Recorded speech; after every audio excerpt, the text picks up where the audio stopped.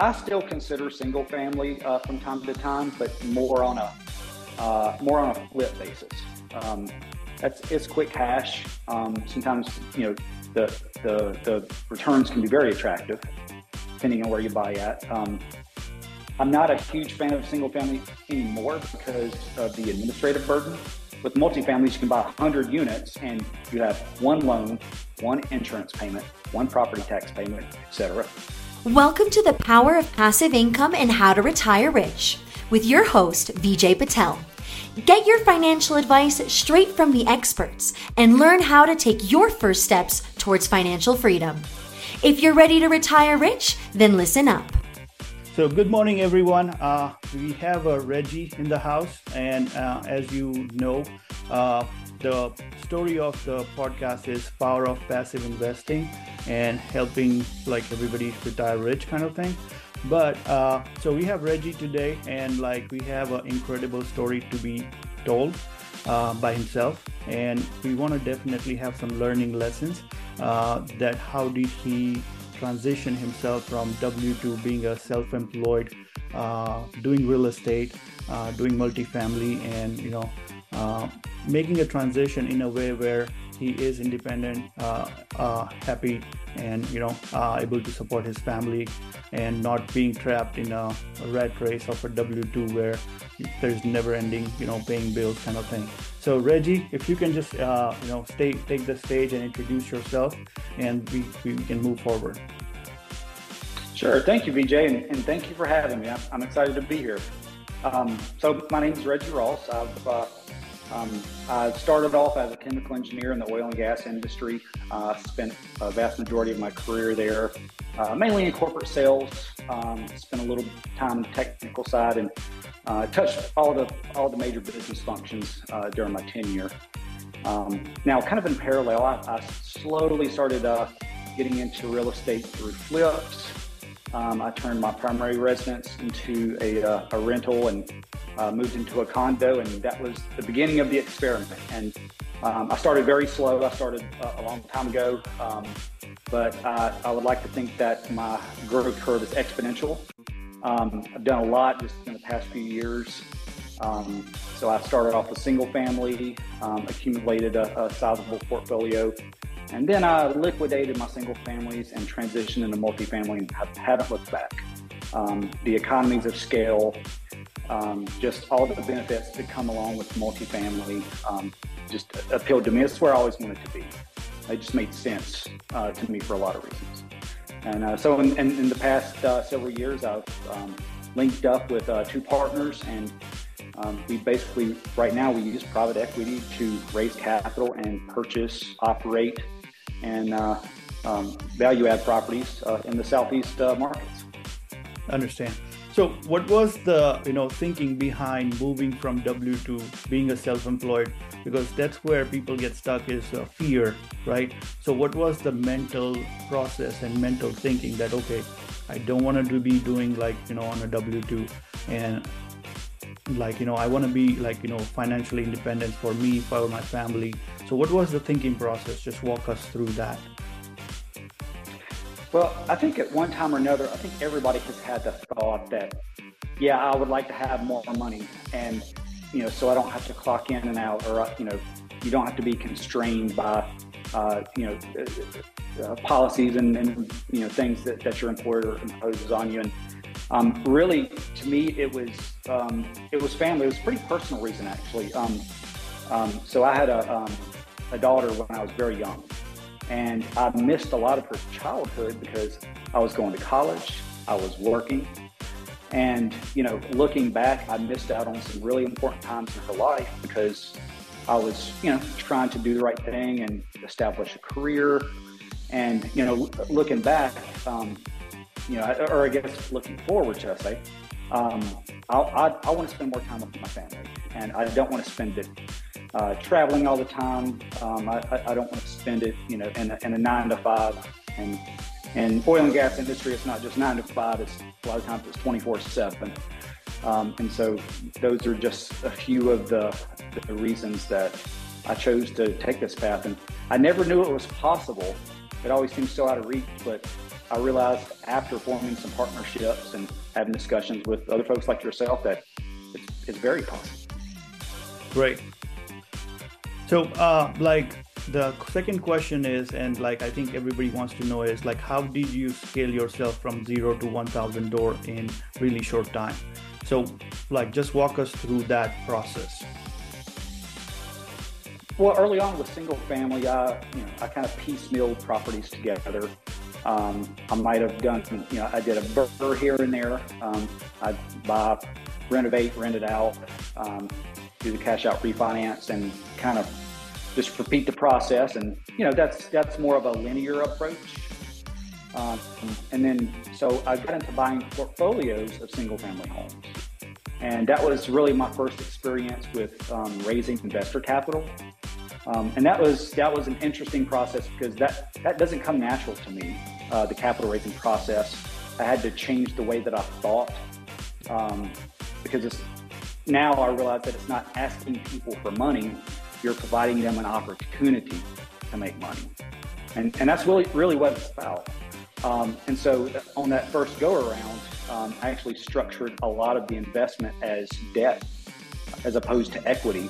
And so I was able to retain 100% of the ownership in the single family portfolio. So once I did that and accumulated more, I eventually just kind of liquidated everything and rolled it into multifamily. But yeah, that was kind of that was the step, I think, there of just kind of seeing the economies of scale of multifamily. Got it. So can you share some of your investor stories? How did change their life by investing passively in your deals? Because this is the show all about passive investing and like trying to spread the word that even if you don't have time, you can still invest passively and be part of the deal. It's not like somebody's just trying to take your money away, but you can literally be part of the deal, get to know the guys, and at least get to know the process too, and maybe you can jump up the ladder. Well, some of the first couple of deals that I did that involved outside capital, I really had to give away a lot, or I had to offer very attractive terms to attract the investor capital because of my lack of experience managing investor capital. And I was very willing to do that. I know that sometimes you have to put in that work to establish a reputation, and I was happy to do so. And it worked out well. I think some of the folks that I worked with early on were very happy in the deals that we took full cycle. So far we've been able to meet all of our investor expectations, and no deal ever goes to plan.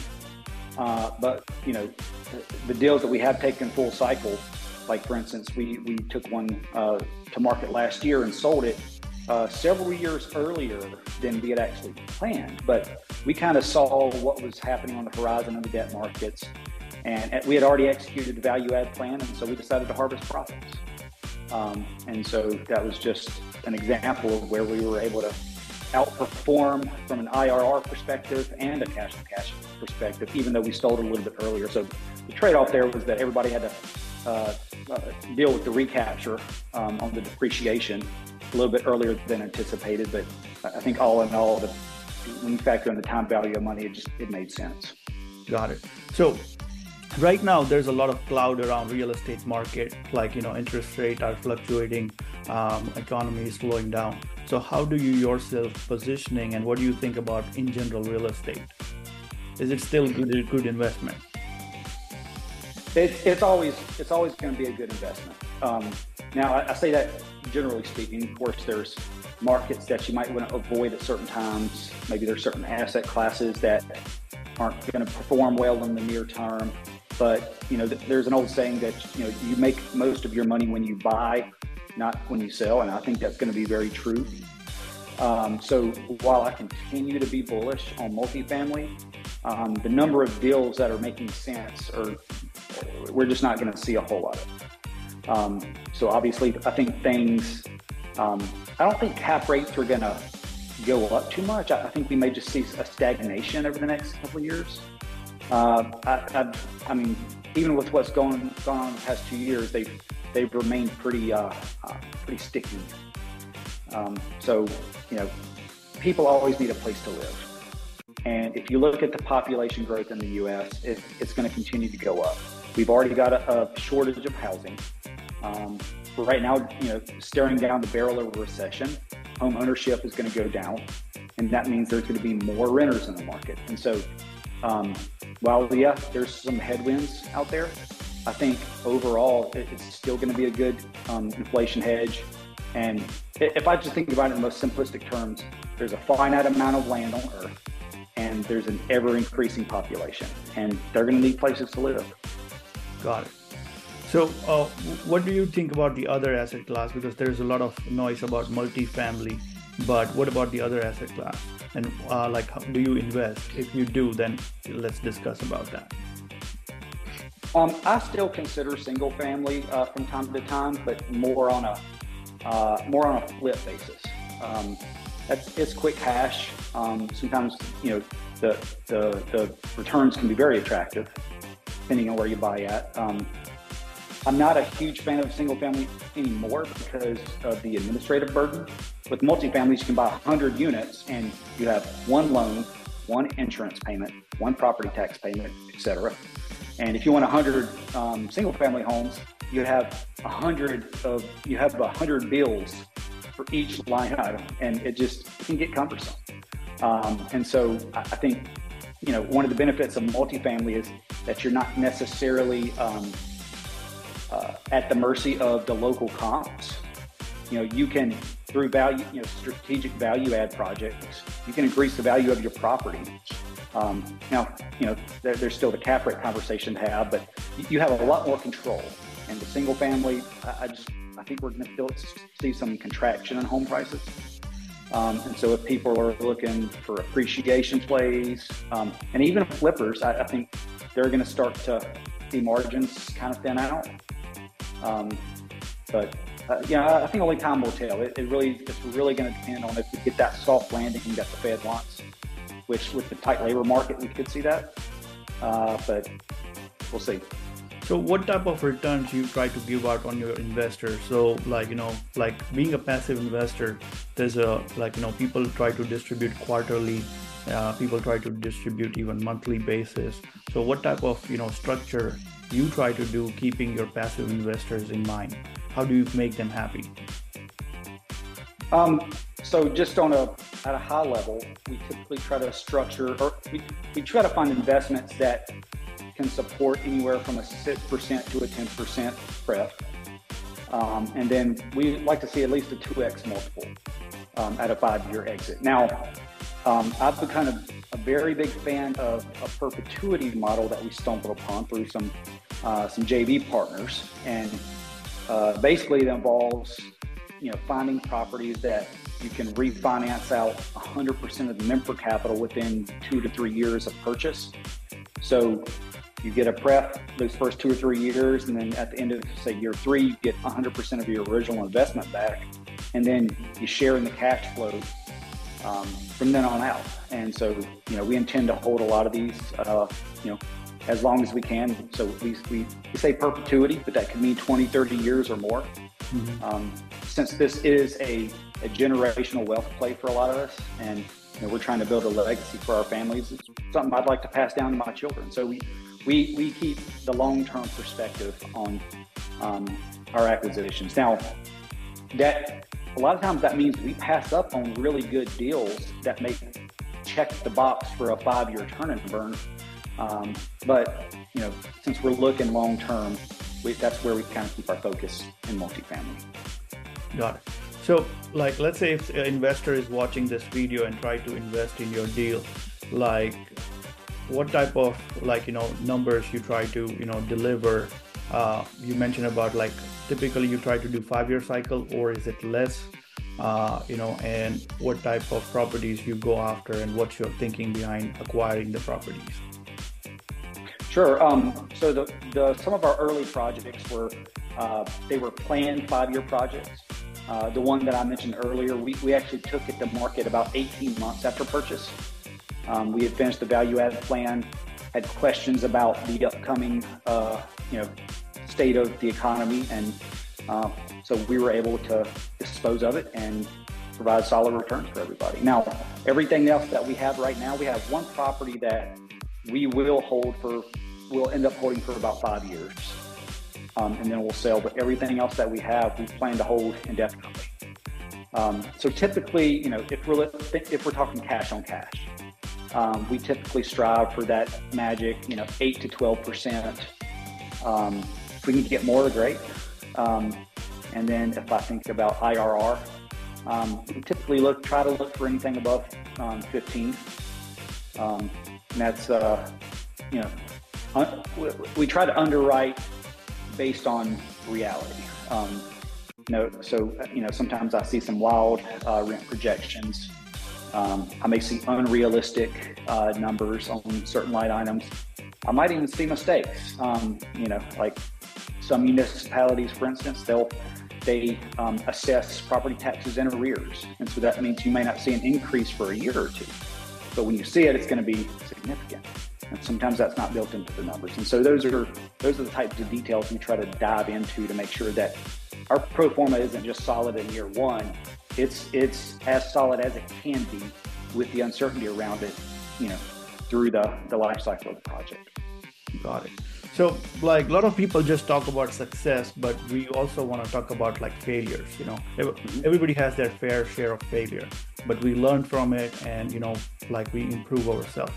So if you can please share some of that learning, we would appreciate. Sure. That was, I think I alluded to this when we were talking before the podcast started, but I had a lot of learnings early on.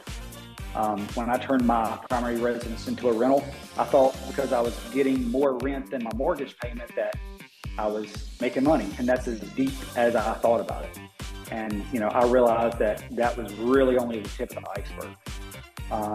And so, some of my early learnings, I would say I probably still made money on that first rental, but I made so many mistakes. I chose the wrong property management. The way there's just so many things that I did wrong or just wasn't aware of. And so that was one of the reasons that I stayed solo for so long, because I wanted to get a lot of those mistakes out of the way. And I'm a firm believer that you got to fail, because that's where you learn. In the engineering world, if you talk to two engineers that both work on the same area, if somebody has a lot of problems in their career, they're going to learn a lot more than the guy whose projects always went without a hitch. So that's how I think about failure. It's all about like problem solving, like especially like what you learn from failure is a problem solving better than somebody else's. Like if your life is smooth, you don't know the problem solving, right? Like you know the right way of doing, but you don't know what if the problem, like if things go south. And at every point of any business, like no matter if it is real estate, engineering, or even healthcare, doctors, there's always ups and downs. If there's something, a new regulation or new things that will, can change industry entire overnight. So, but let's discuss about one thing is like, there's a lot of people out there trying to be a syndicator, right? So as a passive investor, what are the qualities they should look for if they're trying to invest in a deal, or how can they make sure that their money is secured? Well, so, I mentioned reputation earlier and experience. When I first got started, that was the biggest barrier to entry. We had a lot of interested parties, a lot of phone calls, but when it got down to, how many deals have you done like this? And the answer was 0. That usually eliminated a lot of potential prospects. And so, early on, we had to take a lot less equity and, provide higher returns in exchange for the confidence. But, slowly over time, if you act as if you approach multifamily like you're a fiduciary with your investors' best interest in mind, I don't think you can go wrong. And it's always putting them before yourself. And that's one of the reasons that we always invest in our own deals, so that our investors know that, hey, we have skin in the game too, and we believe in this deal so much that we're putting our own capital into it. Yeah. I think one thing that every investor I think likes is a skin in the game. Like if you are taking my money, like are you investing yours, right? Because if it's like your mouth is where you are saying, right, kind of thing. So like I think I true believe in that too. Is they people like to see some skin in the game. I have closed so many deals just based on that. Like the first question is, are you investing in the deal? And the question will usually come from like some experienced investors. The first question, or some older people, because they have so much of experience that this will be the first question they will ask is, are you investing in this like property? If the answer is yes, then let's talk. Otherwise, don't even talk. Like, that's it. Conversation is over, kind of thing. So, yeah, I think I would like definitely relate that is like sincerity, I would say. Your investor has to see like sincerity of like your work, like, how serious you are about your money and the work that you're doing. Do you know your work? Like, do you know your numbers? A lot of syndicators are out there like inflating the numbers, like hyperinflating the numbers, right? So like a true investors will know these differences, but somebody starting out might not know. So I think a background check, a history would help at least to read that. And then, like as you invest, we can definitely, like it's kind of getting pro at every point, like whether it's you're doing it in a management side or you're doing investment side, then that, okay, like, this is the market. If this is the property, yeah, it makes sense, kind of thing. Yeah, and a lot of times you can look at the incentives for the GPs in a deal and kind of get a sense of where their priorities are. And for instance, and this, I'm not knocking anybody else's business model when I say this, by the way. But the way that we structure most of our deals is we don't really make a lot of money up front. We don't take large acquisition fees. We don't nickel and dime investors for every little milestone.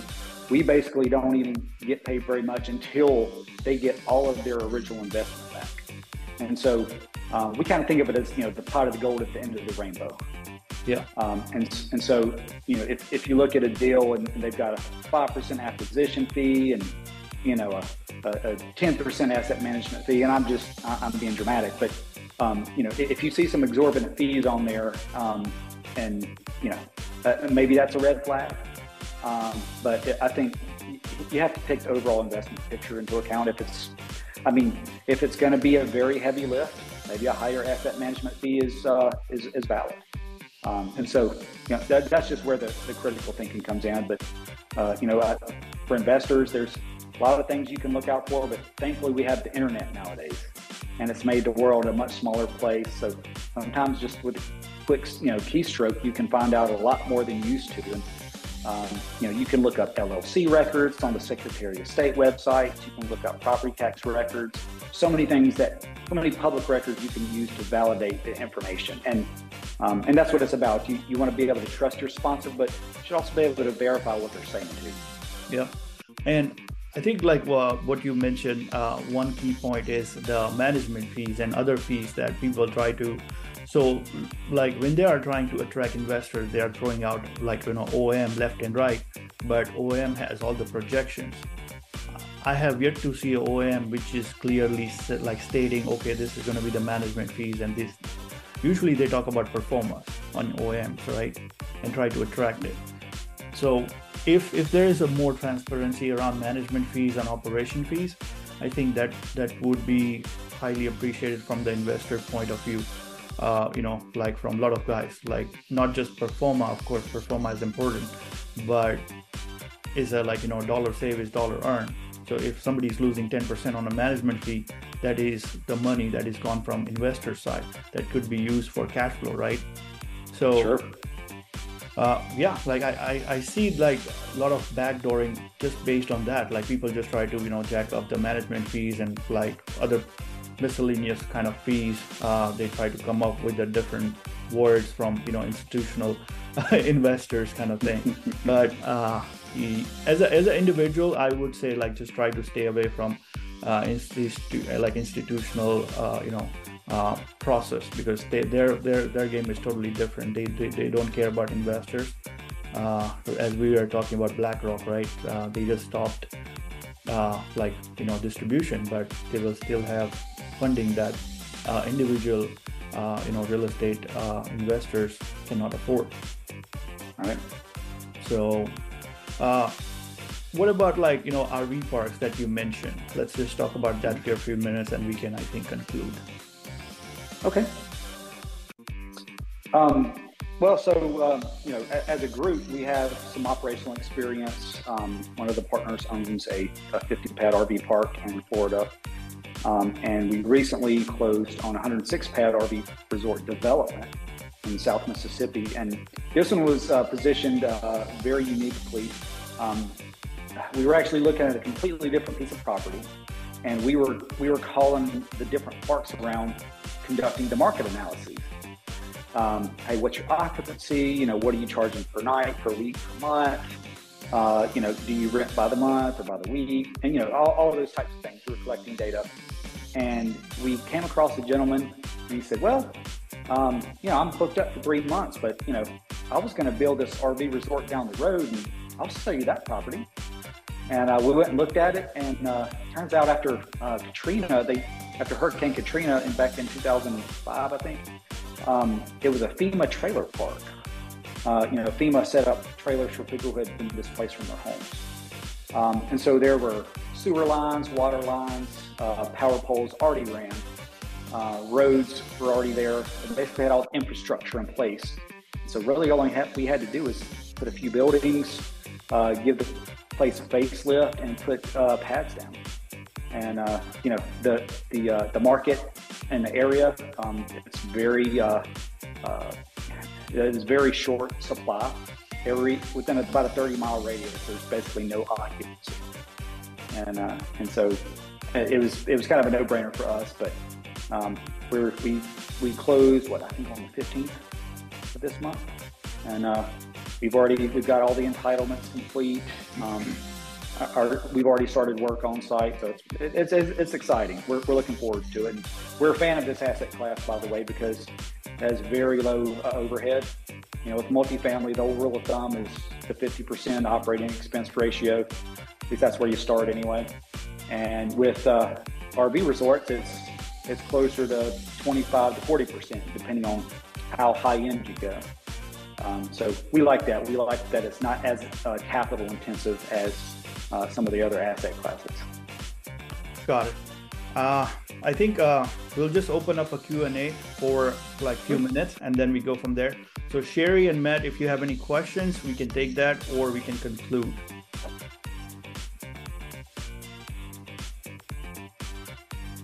I'm good, actually. I've enjoyed this. Well, thank you. Thank you so much for your time. So I think it's a good time to conclude, and we can definitely, continue this talk.